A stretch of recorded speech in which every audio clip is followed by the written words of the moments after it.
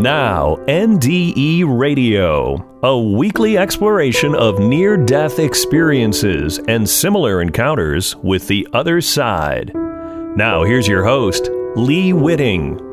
Welcome to NDE Radio with Lee Whitting. Whether you're listening on TalkZone, by podcast, through the archives of our ad-free shows on our YouTube channel, or connected through the incredible content of our Facebook page.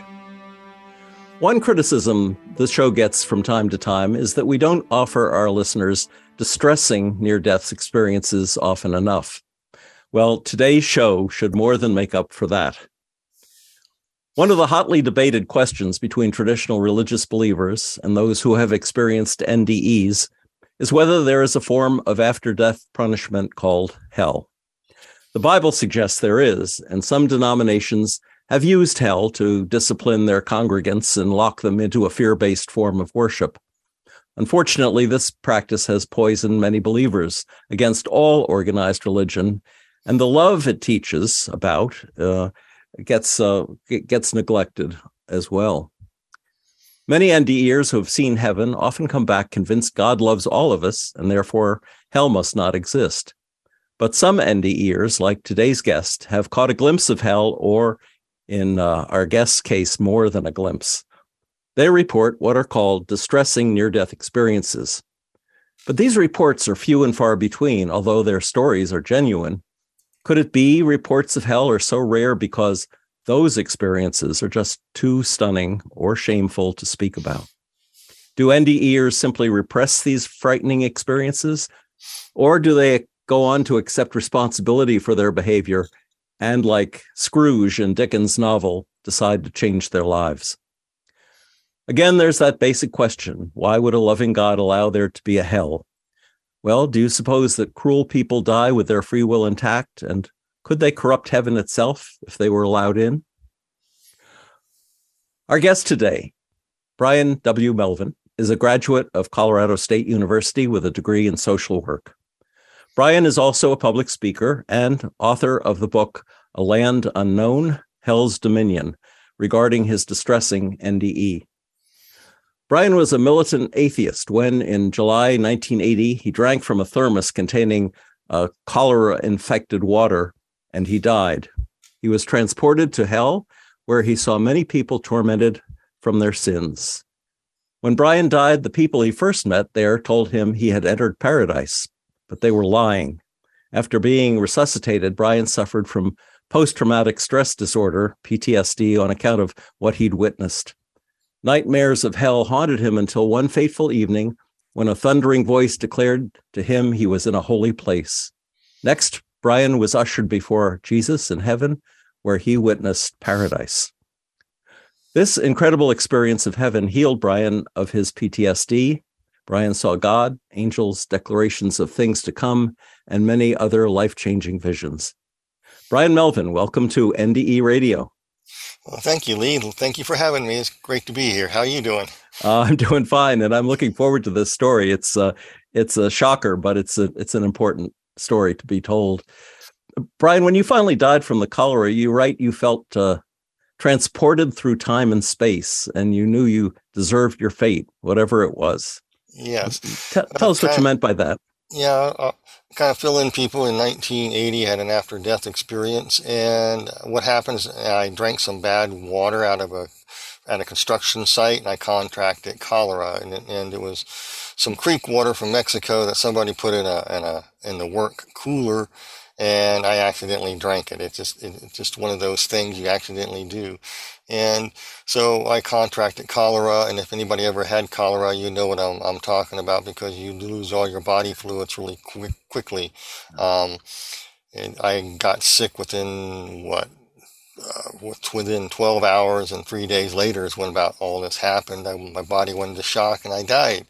And at the time, I was a militant atheist. I didn't believe in any of this stuff. I didn't want anything to do with God, probably for some of the reasons, Lee, that you stated, because a lot of the way Christianity's presented in a lot of circles, they use hell and fire, brimstone to keep their congregation and people in line.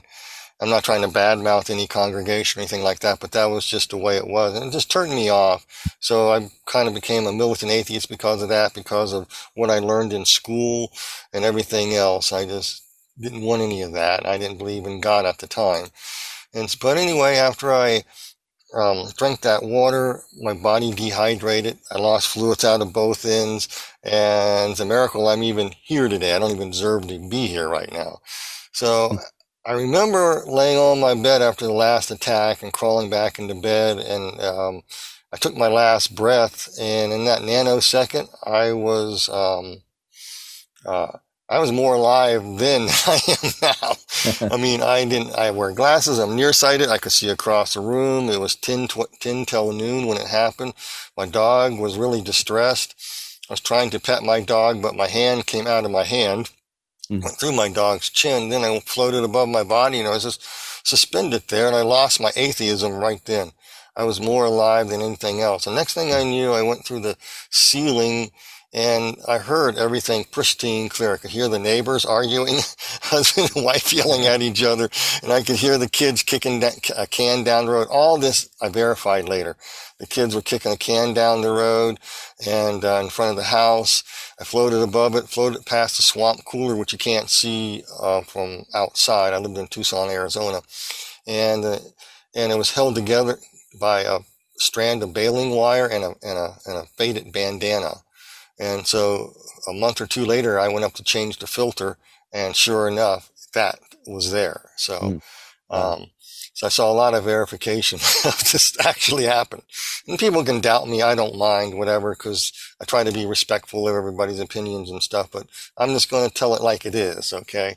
So just like you said, I went into a pleasant darkness, I call it, heading toward a light. I knew nothing about after-death experience, nothing about near-death experiences, nothing at all. And so here I was floating in a black void, feeling the most profound love I ever felt. And it was very peaceful, and there was a brilliant light off in the distance I was heading toward. And I heard this music and this singing that proclaimed the mystery of God's character and his nature and who he is and what he's like. It was singing in a different language, but I understood it perfectly what they were saying. And at the same time, bits and pieces of my life flashed before me. I saw how teachers, schools, movies, the world, myself mostly, all painted God and Christianity as oppressive, closed-minded, restrictive, just like I said earlier. You grew up in this environment where a lot of people were like that in Christian churches at that time. Yeah. And I just thought that God, if he was, he could be so cruel and mean to allow kids suffer. Some of you may be wondering that. One thing about my book that I wrote, I try to answer some of these questions in a very unique way.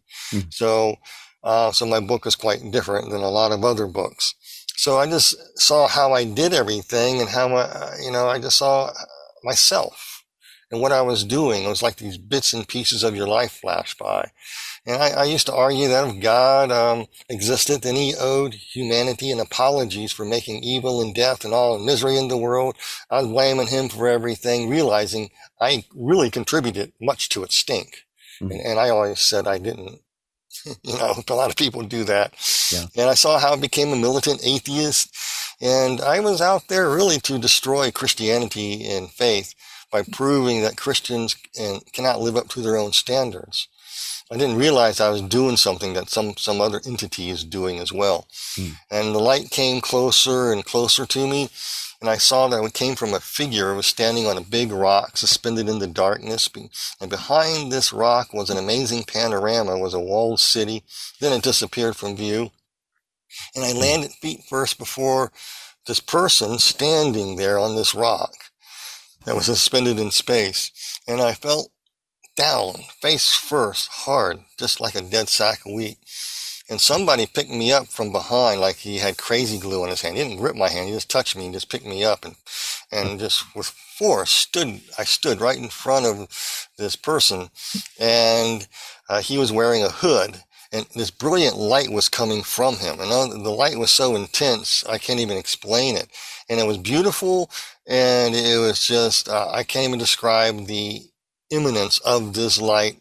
Your eyes do not see colors like this in this life. I can't explain it. You can't even make a painting like this.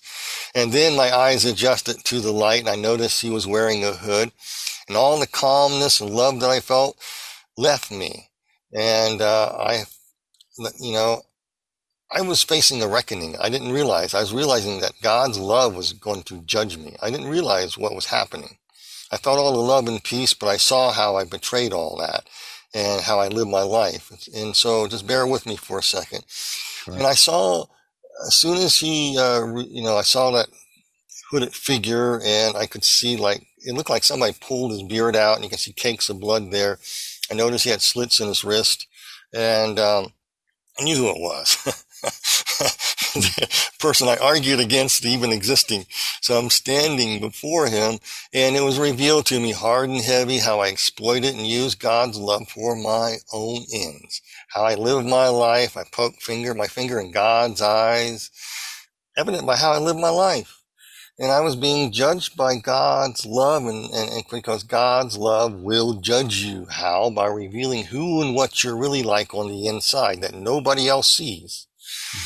And I saw how I justified and betrayed folks. I abandoned folks. I rejected folks. I mocked people. Who hasn't? I even sold drugs to the church youth group and got them all high in a skating thing. Yeah. And these were the sleeping pills. And I justified everything, I saw how I used people like a commodity, and I didn't think I was. And I saw how every relationship I had was selfish, and I basically crucified every relationship I ever had. And I inflicted wounds on people thinking that I was justified. There's not one of us who hasn't done these things, abandoned or neglected or hurt somebody or said anything. Yet we fail to look in the mirror to see what we're really like. And standing before the Lord was like looking and seeing what you're really like on the inside. And at the same time, this will sound very strange, I saw how good God was to me through my entire life, despite myself. He showed me how he spared my life many times from accidents, car wrecks, so many car wrecks. I could have, the one I remember the most was I was drunk with a carload of my friends in my dad's car. I think I was probably 17 on Gallows Road in Virginia. We came over a hill and we flew over the hill and airborne, heading toward looked like a 300-year-old oak tree. And the road slightly turns there, and there's no way to avoid this tree. And something took the car and moved it and hit the road and kept me on the road all the way to the bottom of the hill and missing oncoming cars at the same time. And all the people said, "Oh, you're a great driver. Let's do it again." And all I can say, I was revealed to me that an angel came and moved the car and spared my life. And so a lot of events like that, God will spare our lives, try to get our attention. We won't pay attention to it. We want to justify ourselves. We think we can just make it into heaven on our own, and you can't. And that's what was being revealed to me. I saw that God gave me a gift of life. I made life ugly, like I wrote in my book.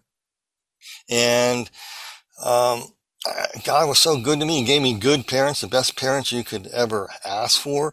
And nowadays I realize, since I do a lot of counseling and stuff, that's a pretty rare commodity. And yet I treated it bad.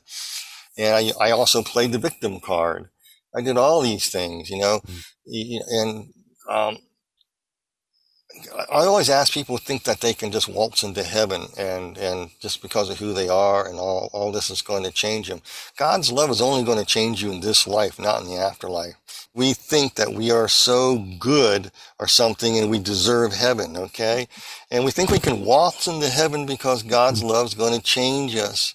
And that's really not the case. I found out the hard way, and I'm trying to tell people this. I mean, after all, Adam and Eve had it made and they blew it. I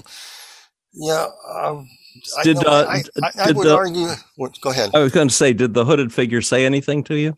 He spoke in thought to me, and he was exposing this stuff to me. He would expose to me this thing of how I used to say, I don't need God. I don't need the God of the Bible. I'm a nice person. I'm not perfect, but And, if there is a heaven, then I must make it, but I don't really believe it. I'd rather be a dead hunk of meat. He showed me my reasoning. That's the type of things he showed me. So this is what other NDEers would describe as a life review. Yeah, it definitely is a life review. Yeah. Now, at what point did he indicate that you weren't going to heaven, or that you were going to the place you go? Well, I used to think that, I didn't need Jesus. This is too narrow. It's too, not fun or whatever. And, I couldn't believe in a God like that who allows a place like hell. And if there's a God, there's possibly I'll make heaven. If not, I'll be a dead hunk of meat. So if he is existing, the Lord showed me this. I thought that he owed me heaven. If there was a heaven, I was owed that because I didn't ask to be born. I had all these excuses. He burned up all my excuses. There's no other way to say it. I mean, he showed me what I was really like. And so what happened, folks, is like eternity seals the deal. And I saw myself, who and what I was really like. And as I was standing before Jesus, and I could see the nail prints in his wrist, and it's like bones were pulled apart and stuff. And I realized that he paid a heck of a price. This was what was revealed to me, to redeem us, come back to redeem us, to expose what we're really like to each other, because, Jesus was betrayed in the garden. Who have we betrayed? Who have we abandoned? He was abandoned in the garden. He was mocked. He was lied against. He bore false witness. Everything that we think that was done to Jesus is what we do to each other. Right. And our families do to us, or whatever, and it affects us. And then I think he came to restore and give everything back and all that. And what was shown to me, Lee, was I just stuck my finger in his eye, so I didn't want any of it. And then he said something to me. He said, he spoke to me, telling me that I would see a land unknown that's best forgotten, but not to be left unseen. Then he said these other words. I wrote these down immediately after this event. He said, but returning is an option yet to be decided. That was quite telling. It kind of really resonated, it really shut me up. I couldn't do anything. And it says, when you arrive and feel a sense of overwhelming, say my name and my title. That's what he said. And I knew it instantly was Jesus Christ. Yeah. And I didn't know what was going on. I had no clue. I knew I was heading toward a bad place. I knew I deserved it. It was proved to me I deserved this by how I was. I was on the inside, that things that nobody ever sees. And some force lifted me up, and went through another door-like scroll, like a scroll opened up. It's like a door, and I went through it, and I found myself in a terrifying spinning tunnel, a vortex, heading toward another light. This light was a yellowish dent, and the smell was horrible. There were horrible noises, and all this hellish language, and this really foul odor coming out of it. And it was like being inside of a tornado, and it was very hot. Like so hot, like some people said, it's like your eyeballs will melt out of your socket, but they don't. You're in a spiritual being right now. And reaching at the end, I fell through the sky and landed with a thud, and I was in that land unknown. That's why I named the book that, A Land Unknown. That's best forgotten, but not to be remain left unseen. There's a reason for that. And so I landed on the ground, and I was not what I expected. It was, I thought it would be devils, pitchforks, flames, and stuff. And that's there. Don't get me wrong. That stuff is there. But I found myself sitting on the ground, and I got up and looked around, and I was on a hill in a little valley. Then it went over a little bit, and there was a house on the other part of the hill, in the near distance, with a dilapidated, dead-looking tree, like in the fall. And nothing looked green or anything, or any lushness there at first. And then all these people rushed out of the house, came down the valley, and came up to meet me. Then everything looked green and beautiful all of a sudden. It was a weird thing. It was almost like somebody was trying to enchant me, to make me believe something.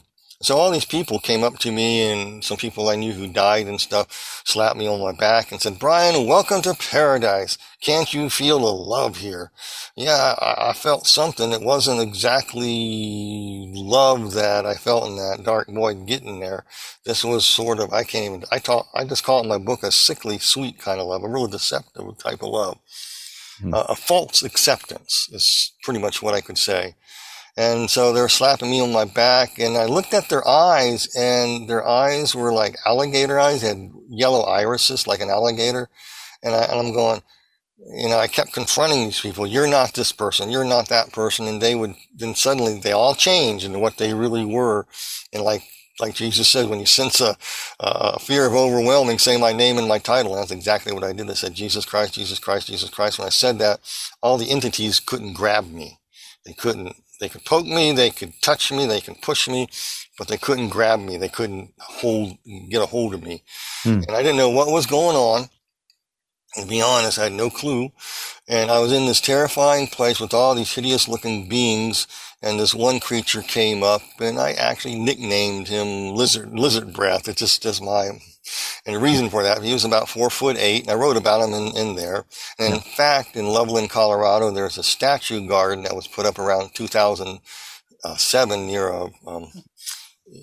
near a shopping mall area, and had African art in there. And they have a statue of the very thing I saw.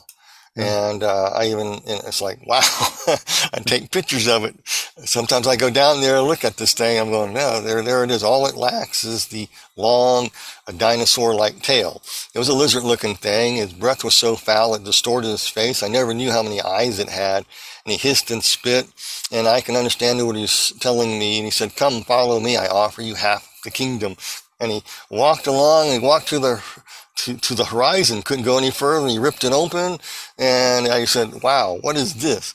And he stepped up into this place, and I followed. I got out of there, and I stepped up out, and I looked back at where I was, and I was inside of a teeny cell, either 10 by 10 or 14 by 14.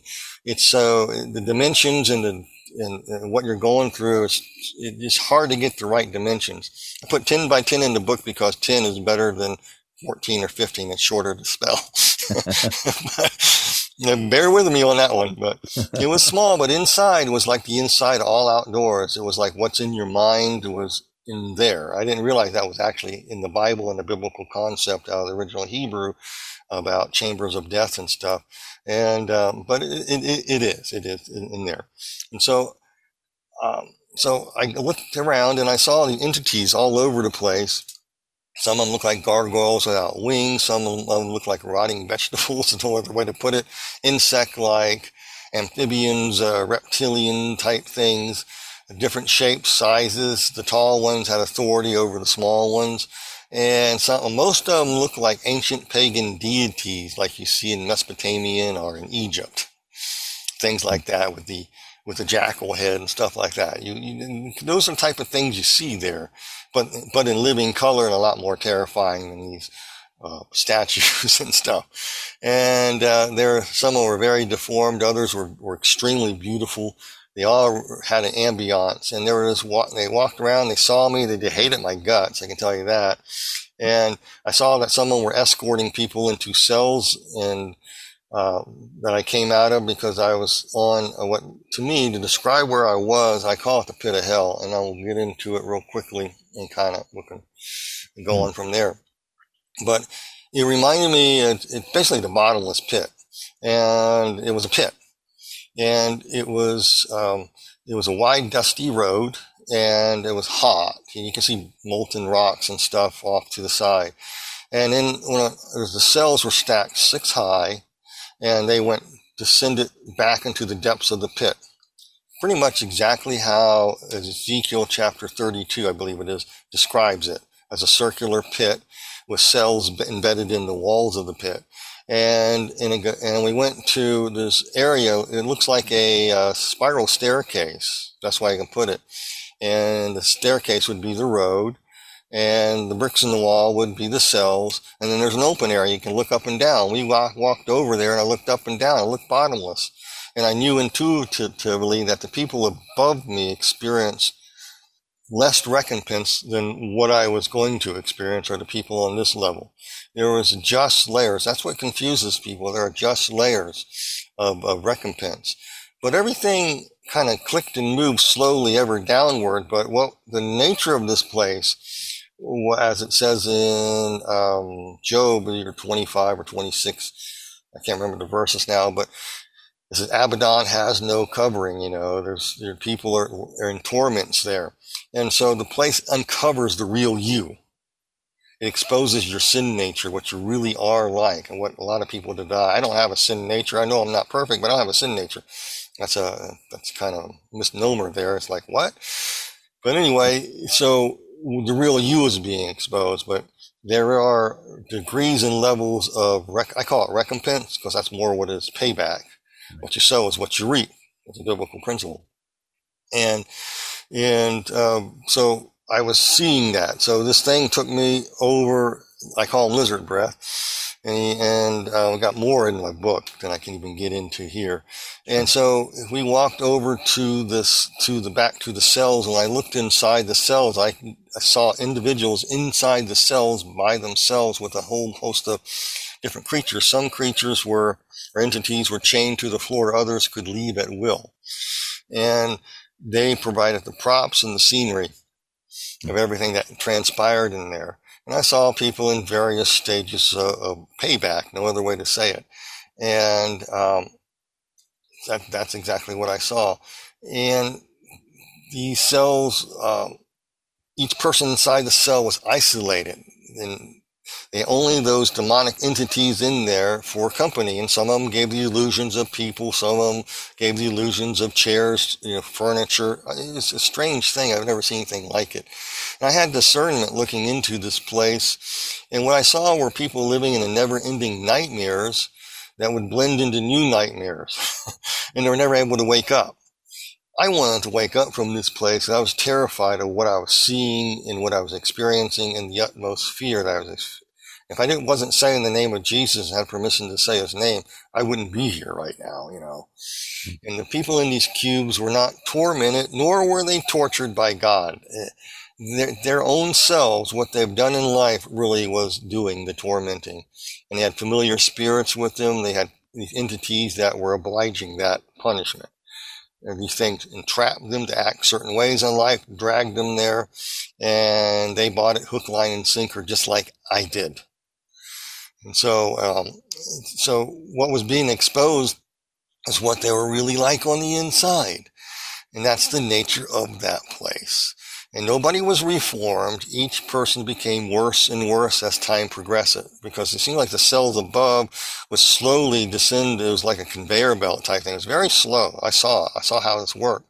And, but like I said, people above, less torment, they probably are be more of a, this will sound really strange, but it'll sound like more of a paradise, a temporary paradise, but very boring.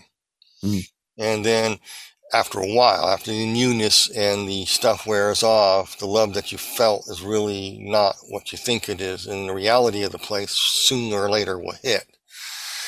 And that's what I was seeing. And I also want to state this, there were no children in hell. There's a certain age of accountability. It's moral reasoning. Little kids can't morally reason, and there are no little kids in hell. Not at all. So a lot of adults who are survivor and near-death experiences, they go to heaven and they tell all kinds of great things, but our life experiences, so forth, etc. after that can cloud our interpretations. But, so I don't doubt adults who died and saw heaven as kids. I don't doubt that one iota, but because there are no kids there. And so, God is just. There's no disabled people. There's no DD, developmentally disabled folks there. I mean, God's more just than what people think he is in that realm. If you don't believe me, it says it in the Bible as a rich man and Lazarus. Lazarus was disabled, begging, and he made it to paradise, and the other guy didn't. So you have a biblical principle there. Mm-hmm. So what I noticed that these entities did in life with these other people, they enchanted people, making these people think they can create a paradise on earth through drugs, alcohol, sex, whatever, and our power trips, whatever, just let your mind wander. And I'll give you a few illustrations of what I saw, then I'll kind of, I want to talk about heaven. I want to get there. But looking into cells, I saw this guy, ancient dude, and he was wanting to go to a costume party. That's what he was doing, waiting to go to a costume party. He was enjoying himself at this party. And then all the masked attendees would take off their mask and begin ridicule and mock him, just like he did everybody else. He was one of these people who was nice to your face but mocked you behind your back. People like that. And he felt all the pain of ridicule. That was his hell at that time before it would get worse, but that's what he was going through. We went down some lower levels there, and I'll just give you a few people I saw. I saw this unsaved revival preacher back in the early 1800s in Kentucky. And he was a lecherous, a pervert. That's only I can say. And he masqueraded as a preacher who loved to mock the Bible and have his way with the ladies, especially younger ladies. Yeah. And he was trying to preach, and all the congregants were demons and stuff, and they mocked him and surrounded him and began beating him up with his big black books. And then he ran off, and this entity came through and landed on top of his cell and entered in, and he had the cloven hoofs and bird's feet. It sounds strange, like 4 feet. And he put those things right on top of his neck and began crushing him and mocking him, and then let him go, and it started all over again in a different scene, and it just kept repeating. It kept getting worse and worse for this guy. He wasn't getting reformed, he was getting worse. He was getting more and more perverse. It was the strangest thing I could ever try to explain. I saw this lady that was inside of a coffin in another cell trying to get out. And in this life, she was a, she was a bona fide practitioner of the occult. She was a high-ranking order person that the other don't even know about. They haven't been initiated. But this was a high-ordered witch. It's the only way I can put it. She cursed to death people, and she cursed to death hopes and dreams. Any potential goodness, she had a reckless hate to destroy it in order to bring forth a new golden age. That was her mentality. I saw all that. And she believed she was doing good because that's what she believed, that these people had to go and you have to destroy everything and rebuild it and all this stuff.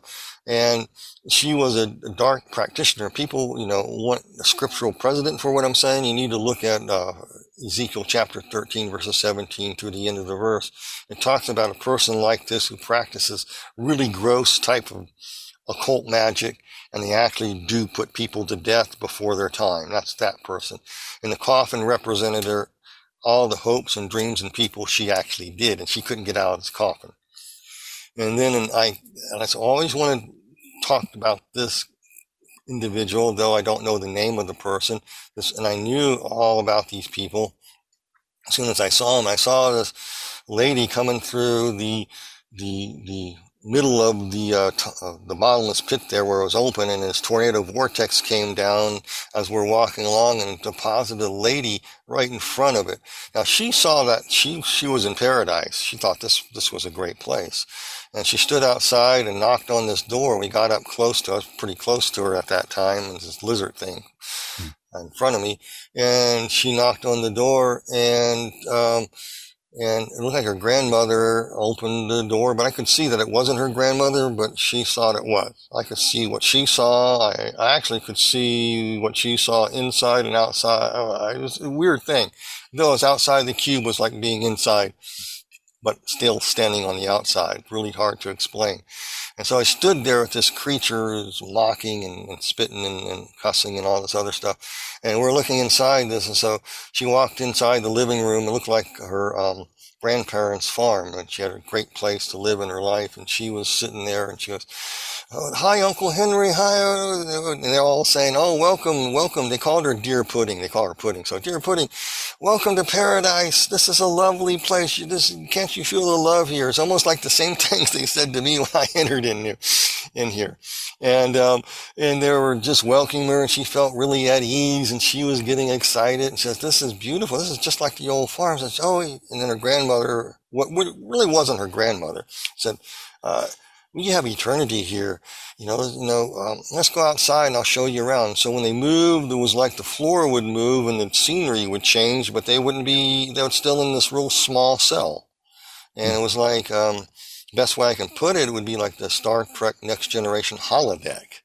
You're in a small confined area, and she was in this beautiful place, and she was seeing all these things, and it looked like the place that made her the most when she was a kid. They went outside, and her grandmother says, "Why don't you just go out to your favorite spot, and I'm going to bake you these cookies, your favorite cookies." And so she thought her grandmother departed, but it wasn't. It wasn't this hideous-looking creature. It was ring on his hands and stuff dripping out of its mouth. And she walked over to what she thought was 2 trees and a stream. There's no water in hell at all, but she thought there was a stream there. So she walked over there and sat on this rock, and she kept feeling uneasy because something wasn't right. It was a little too hot. And she could hear a sound or something. She could hear some sounds. And then all of a sudden she sat on the rock and put her hand in the water, and she pulled up sand. And the 2 trees weren't 2 trees. They were like, I would best describe them as multi-tentacle squid-like things. And they engulfed her, and she shrieked. And then I saw what she was. I knew what she did. And she shrieked. And I still remember that thing gave me nightmares for months. But she shrieked because she realized this was not paradise. She was deceived. She deceived herself, too, in this life. Everyone would think that she was a nice person. She was a lovely person. She was a member of the PTA, did all these things. She baked goods and stuff, and PTA and stuff. But what people never really saw was what she was really like. They was basically a wealthy lady, nothing to do with anybody with wealth, but it has to do with her attitude. She said to her kids, the kids are saying, "I want to be a fireman when I grow up. I want to be this or that." And she says, "No, you're going to be a doctor. We only have doctors in this house. We only have dentists, doctors, and lawyers. You're going to be that." And she got a hairbrush and beat the tar out of them and make sure they comply with becoming what she envisioned that they did. And she ruined her kid's life. I can only imagine these kids had to go through a lot of therapy for what she treated them. And she was vicious with her family.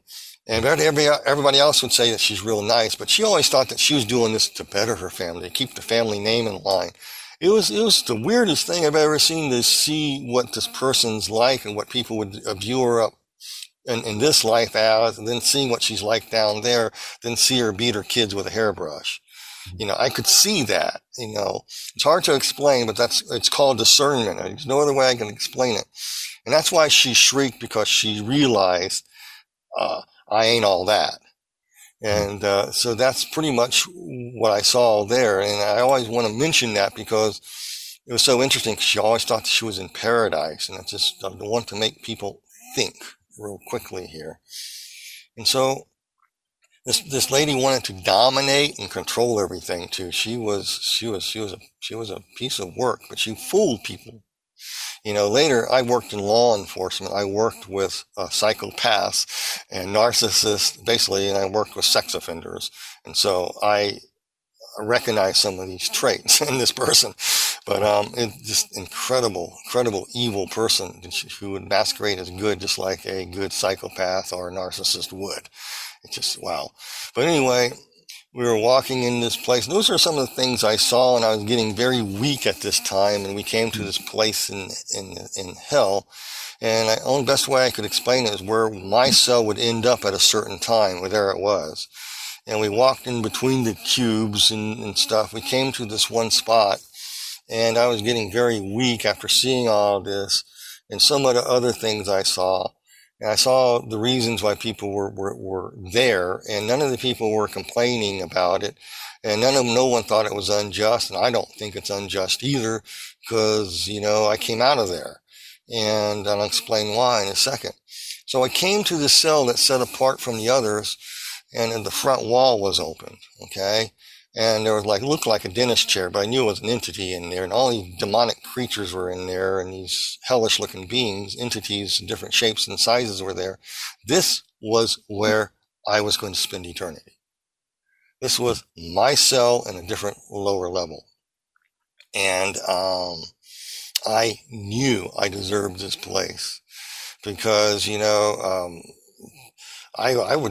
pollute heaven. If the Lord allowed me in my sinful state to enter into heaven, I would be out there with a sledgehammer and a chisel, stealing the streets of gold for my own benefit. That type of person I would be. And, here I am knowing that this place was this was it. And so I was, this part I might cry. I don't know, bear with me. And I stood there, and I didn't want to go in. And this lizard breath was trying to get me to go in. They're all trying to get me to go in, and they're laughing and sneering. And it dawned on me, they promised me half, to follow it, and you'll get half the kingdom. Well, you get half the kingdom of hell to torment you. Because at that time, I also practiced what is known as mind science stuff, where you can project your thought and control your world and stuff. But you really don't. But anyway, I'm standing there, and it was like my feet were going through this dusty, miry goo and being propelled into this place I did not want to go. I was terrified. I wanted to tell my parents where I was, but no one there could hear me. And I wanted to tell people, hey, Mom, Dad, tell the preacher I'm not a good old boy. I didn't make heaven. I couldn't do any of that. And your mind wanders as you're going through this. And I'm sitting there or standing there being drawn into this place. And this was what I deserved by how I abandoned, betrayed, mocked people. I mean, how I treated people. I always thought I was a decent old chap, and I didn't, I only stole from people who deserved it, type mentality. As a good old sinner or whatever. I don't deserve this. None of that mattered. I saw what I was really like, and I deserved this place. This would be my lot for life. This was where I would be for eternity. This is where I would still be right now. And I felt this presence coming behind me, and it was like shaking the earth, every footstep he had. I did not know I thought it was Satan himself coming with a pitchfork to throw me in there. My mind your mind wanders and thinks really strange things when you're backed against a wall and you have no hope. I had absolutely no hope. There's no rescue, no hope, none at all. And this was it. And I didn't want to go. And yet I had to. And yet I knew I deserved this place because of what I saw, what I really was like. And then all of a sudden the entity that came up behind me, all the other demonic creatures scattered and ran away from it and ran away and got out of there. And suddenly as I stood looking at this inside of this empty cube, as very close, about 2 arms picked me up, and it was Jesus. He picked me up. And he had the holes in his wrist, and when he picked me up, and I realized, even though I wasn't at the cross, I was there. I crucified him. I made his bones pull apart by how I treated everybody. And man, I like Judas. I betrayed friends. I was just like the Pharisees, putting Jesus on trial. You can't be God. There is no God. Now, I wanted to slay goodness. Anybody who was good or decent, I wanted to mock them. I wanted to trip them up. I wanted to make them look bad. I lied. I abandoned people. I neglected people. I robbed from my own parents. I robbed from people. It's just like I ripped Jesus' garments off and cast lots for him. I couldn't carry things, so I put my weight on somebody else's back to carry, just like Jesus' weight was made to carry a weight he couldn't bear either. I did all that. I saw all that when he picked me up. and I don't deserve to even come back. I didn't deserve it. So he carried me up out of this place, and he talked a little bit with me. Afterwards, went through the dark void again, and the love of God really overwhelmed me. I couldn't breathe. I was in all a rack of pain. The symptoms were there. I don't know how I got in the neighbor's truck. Why did you run so many red lights? Why did the white Ford Fury almost hit us? He says, how in the blank did you know that, Brian? You couldn't have seen it. Well, I was riding above it. I was above the truck, observing everything, chilling out. And then when I got in the hospital, they recovered me. That's where I got diagnosed with cholera, so forth, etc. And they brought me back. But I owe Jesus Christ my life because I know I don't deserve to come back. And I had a taste of God's grace that I never had because I saw what Jesus went and did for us. And why can't we accept what he did for us? Why do we keep rejecting that and trying to get to heaven on our own? Just on the basis of what Jesus did, he paid the price in full for us so we don't have to go to this place. And so I owed him my very life and soul. Brian? I don't deserve to be here. And that's pretty much how I came back. Now, at this point, you were pretty stunned. I mean, you describe it as PTSD from what you saw there, but you try to redeem yourself, don't you? You join a church and work there for a while. Oh, yeah. Tell us about the transition going up to...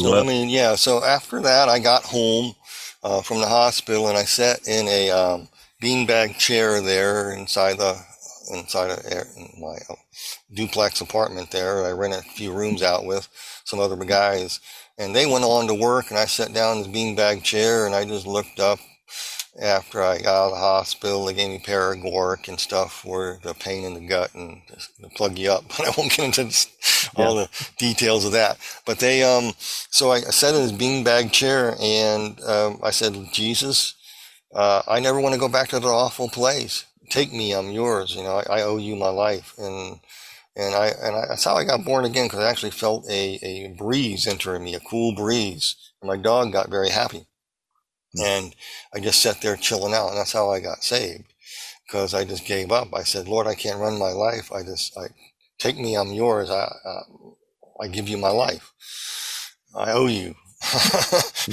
You saved me. I had an experience of what grace is really like, undeserved, and I owe you my life. And so nothing's been the same since. However, when I began my Christian walk, it's pretty much what you said, Lee. There's a lot of churches. There's good churches out there, so I'm not bad-mouthing every single church. But you go to some places, and they, it's like they say in the South, bless their little old hearts. They mean well. Yeah. But they want to scare you, and you got to do all this stuff to keep yourself saved. So I fell in one of those churches, and so, and it was like. And I also didn't want to go back to hell, so I worked real hard not to go back to hell. Even though I was saved and I knew it, what about what I was learning in this church? I could lose my salvation, or if I'm not good enough, or if I screw up once, I was frantic, and I didn't know what to do. So I went to the church, and it was a good, experience, and I had to learn it. But anyway, I didn't know anything about intercessory prayer, but the guy, pastor, heard me pray, because I talked to Jesus just like I talked to a friend. And so he heard me pray, and he put me in charge of the intercessors group. I had no idea what that was. And then I was being trained in the ministry through these people. And then I worked on the soundboard. I worked, and I was also in the praise band.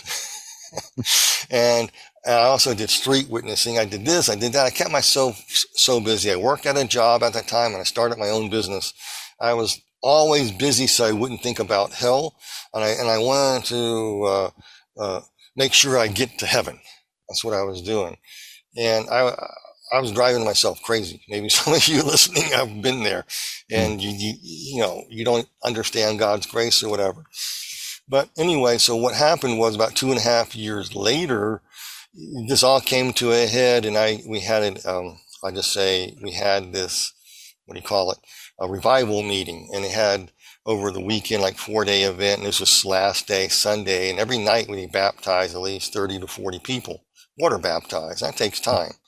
And so the last night I thought, oh, it's Sunday. I'm beat. I'm doing the soundboard. It's my night to do the soundboard. I'm beat. I'm tired. I want to go home. I was in a grumpy mood. And sure enough, there were about 30 people who got water baptized. So I didn't get out of there until way after midnight. And I had a 40-minute drive home. And then I had to get up in the morning, go to work. Then after that, I had to go do my own little window cleaning business at that time, and go to do a contract, then go back to the church and do it was a mess. But anyway, I was just thinking, I'm not getting any sleep tonight.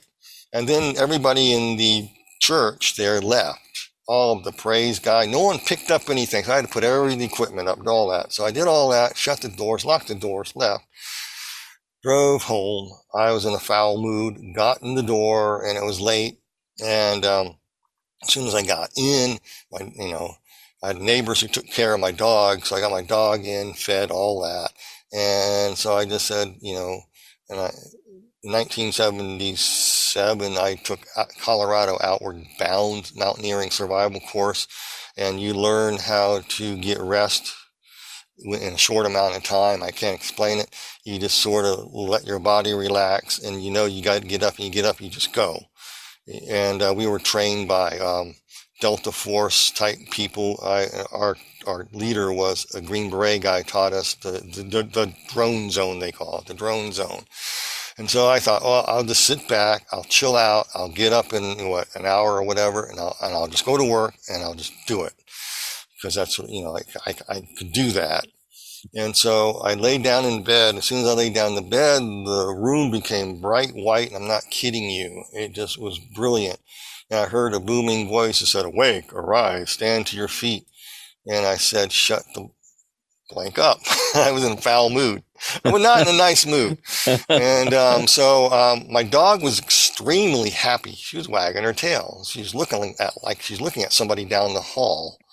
And so I said, that was strange. I must have just dozed off. So I went, and it did it 2 other times when I had the same response. Mm-hmm. And the third time it happened, I threw the covers off, and I said, oh my God, I missed the rapture or something. So I opened up the door, looked outside, and I realized, what an idiot I am. What is going on? My dog wouldn't even go outside. I looked behind me, and there was my dog, and she's a German Shepherd, and somebody was petting her head. I couldn't see because her ears were going down, and she was exceedingly happy. Never seen my dog so happy. Yeah. And so I felt the presence of Jesus, and I felt the presence, and just unmistakable. And I heard a really small, still, quiet voice, kind of like a whisper. And just, do you remember how you left before? And I said, yes. So I lay back on my bed, and boom, in the body, out of the body, like Paul would say. I do not know. I'm not Paul the Apostle by a long shot. But it just, and I believe I was translated up and allowed, called up in the spirit and allowed to see heaven. The only reason I was allowed to see heaven, I'll just talk about it real briefly, and we can wrap this up here, simply to calm me down about seeing hell. And get me straight, straighten me out on a few things. And so I got, we went up to heaven. I went through the same dark void I went through before, heard the same music I heard before, but this time I wasn't being judged. This time I was coming home. This was a homecoming. I was going home, baby.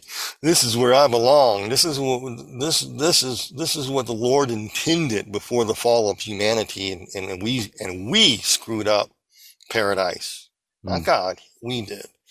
The only way you can learn what is by going through it, so you never do it again. It's a great mystery there. Let your mind wander on that.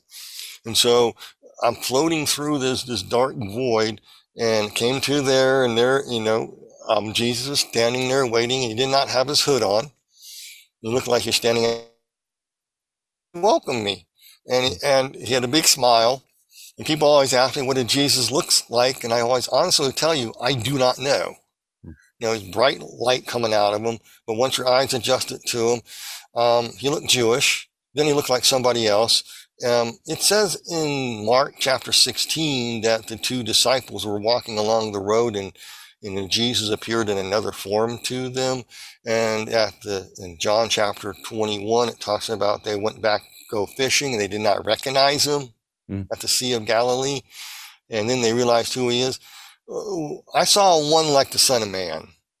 I can't explain it. He would change. And his eyes were sort of a hazel brownish green to brilliant blue. I can't describe that. And next minute, he's the Lord of Glory with the silver hair, just like he described in the Revelation. And, he would stay in one form, but it was just, I can't explain it. So I hate to disappoint people that he looked like this person or that person. Yeah. He was very Jewish.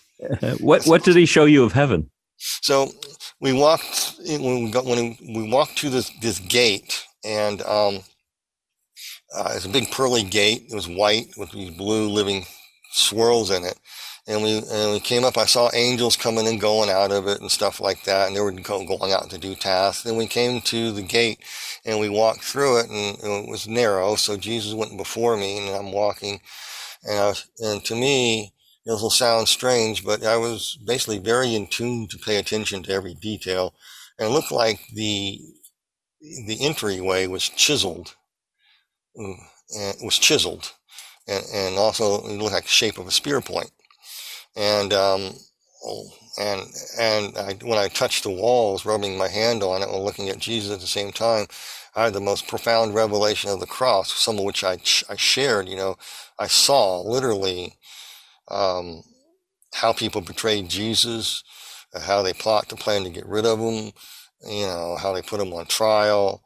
I saw pretty much how they crucified him in raw living color, like standing in a distance far from it. It left an effect on me. I preached the gospel that way. And it showed me what happened to Jesus in the 24-hour event before he was hung on the cross is how we treat each other. He exposed iniquity and the reason why we need forgiveness. That part of the message of the cross is rarely taught anymore. It used to be, I found out a long time ago, but for some reason they erased that part. And that's why our sin debt was paid in full. So he paid our penalty, our death penalty in our place, for putting him on the cross. I mean, it's like what we do to each other. He paid our price. None of us deserve mercy. None of us deserve grace. And we all deserve wrath, but he took it for us. And that's the only terms that he has to enter into heaven is just accept what I did for you. And I'll change your life. I'll inhabit you with the Holy Spirit and change you. You'll go through processes. Yeah, you're not perfect, but I will change you. And you experience things about God's love and stuff that I can't even go on once you're a believer. And you can't really go back. And so anyway, to even describe what I'm trying to say right now. But anyway, so we went through that. We went into this open field. I call it a field. Excuse me. Still recovering from the virus that I had, the COVID stuff. But so I walked through this. We came out, and I was in a field. I call it the field of reunion, and it was the most remarkable thing I've ever seen in my life.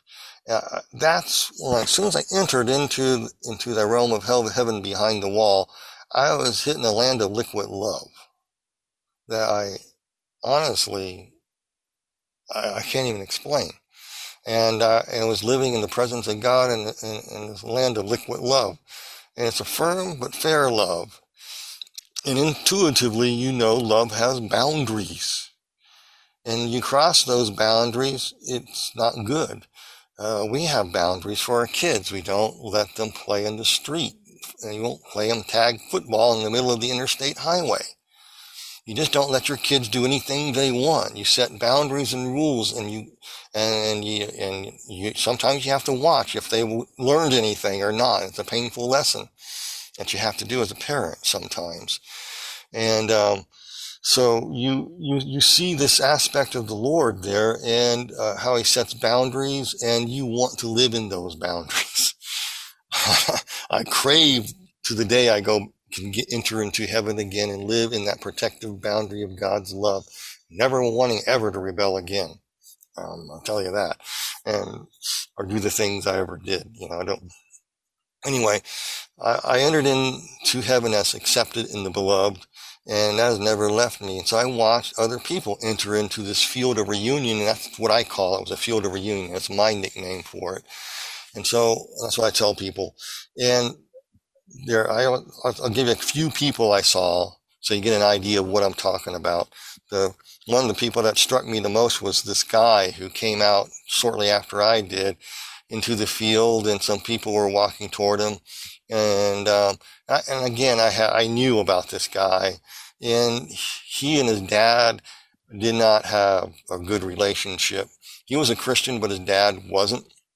And he tried to witness to him, and his dad chewed him out and cussed him out, and he said, "I'll never talk to you again," and blah, blah, blah, "You divorced mom," blah, blah, blah, all this stuff. And I could see the fight they had. And then all of a sudden he saw his dad walking toward him, and his dad said, "Son, that's okay. I died of the cancer, and I know you didn't come to visit me, but because of what you said is why I'm here. I accepted Jesus. I'm here." And they hugged. And all the animosity and the father and son strife was gone. They were totally united. There were no bad blood. And that was the type of thing I was seeing. And then I saw this part.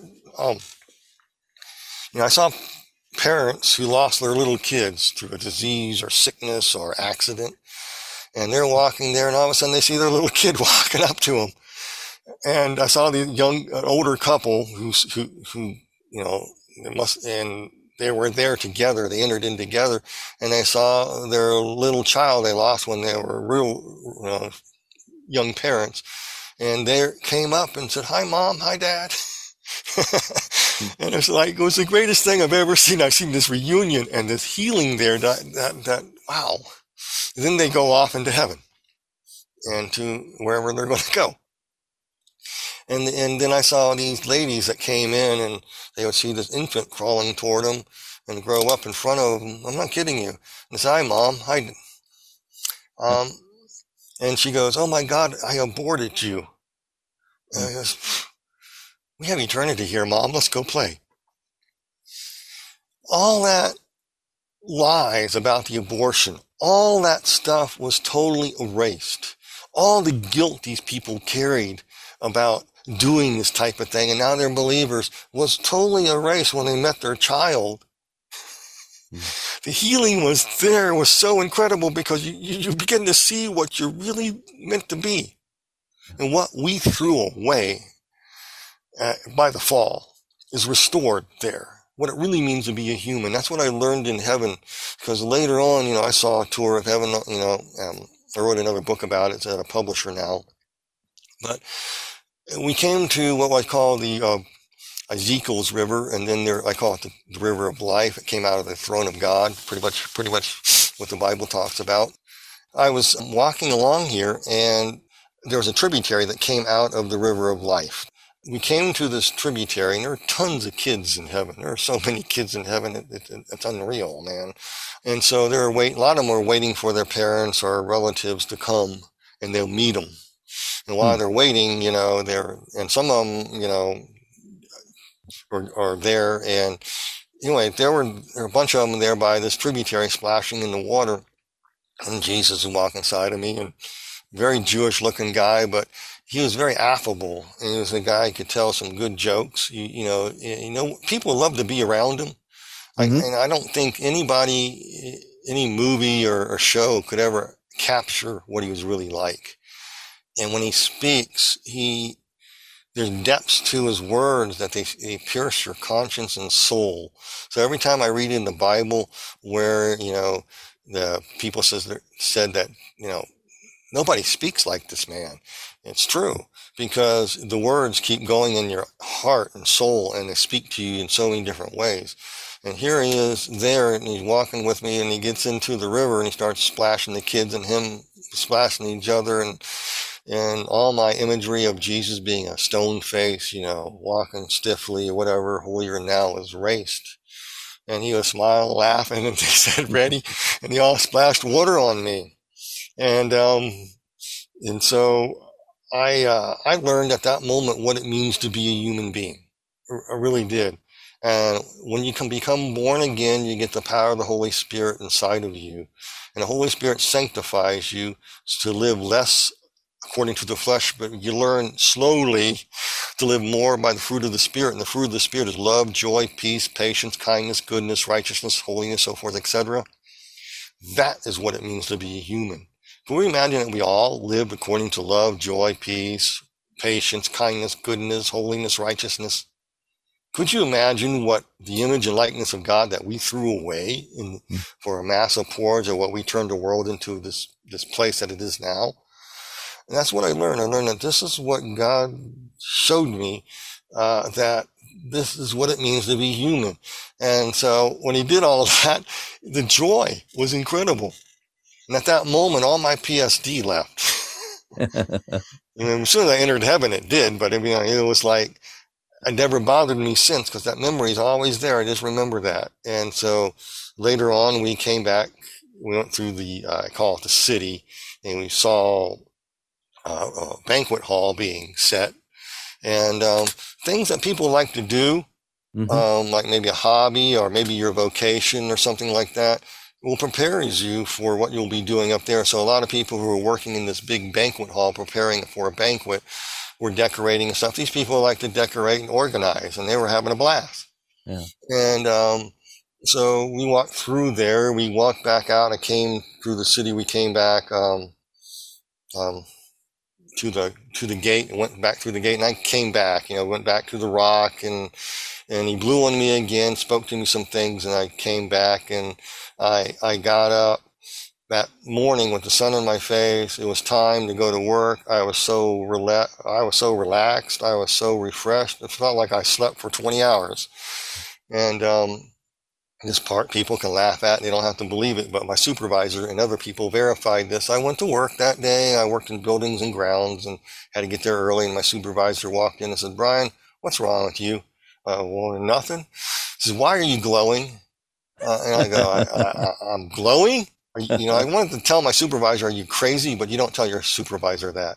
Mm-hmm. So I went in the bathroom and looked, and I wouldn't glow. I looked like I always did, at least to me. She says, "You have a glow about you."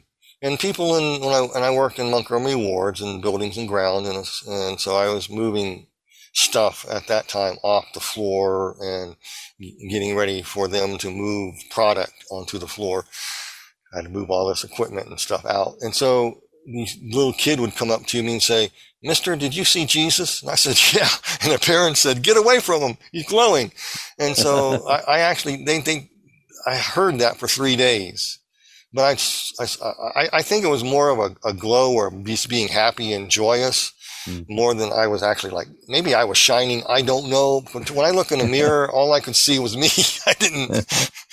No, when I turned out the lights, the lights stayed out.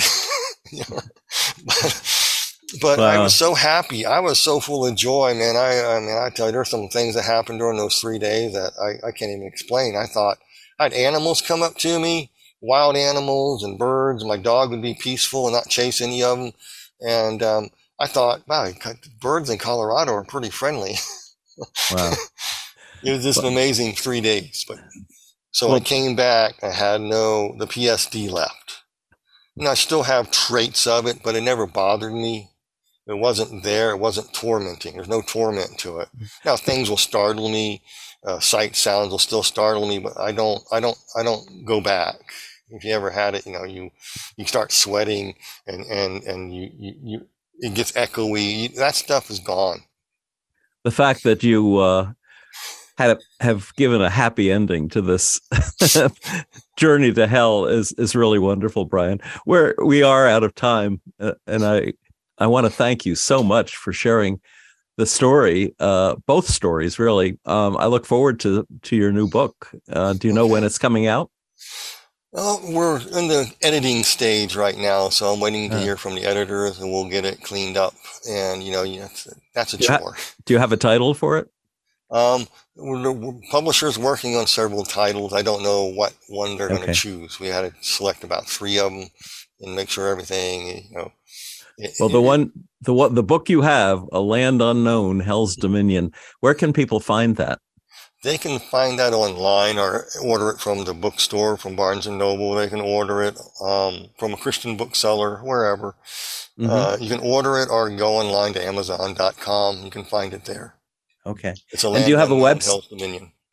Do you have a website they could visit? Yeah, there's a website. A lot of videos that I did on other channels got censored, and so those sites got taken out, and so the videos I linked are gone. So I'm redoing it. I'm trying to get a brand new website. I haven't been able to afford it yet.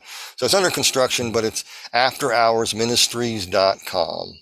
All one word, afterhoursministries, plural.com.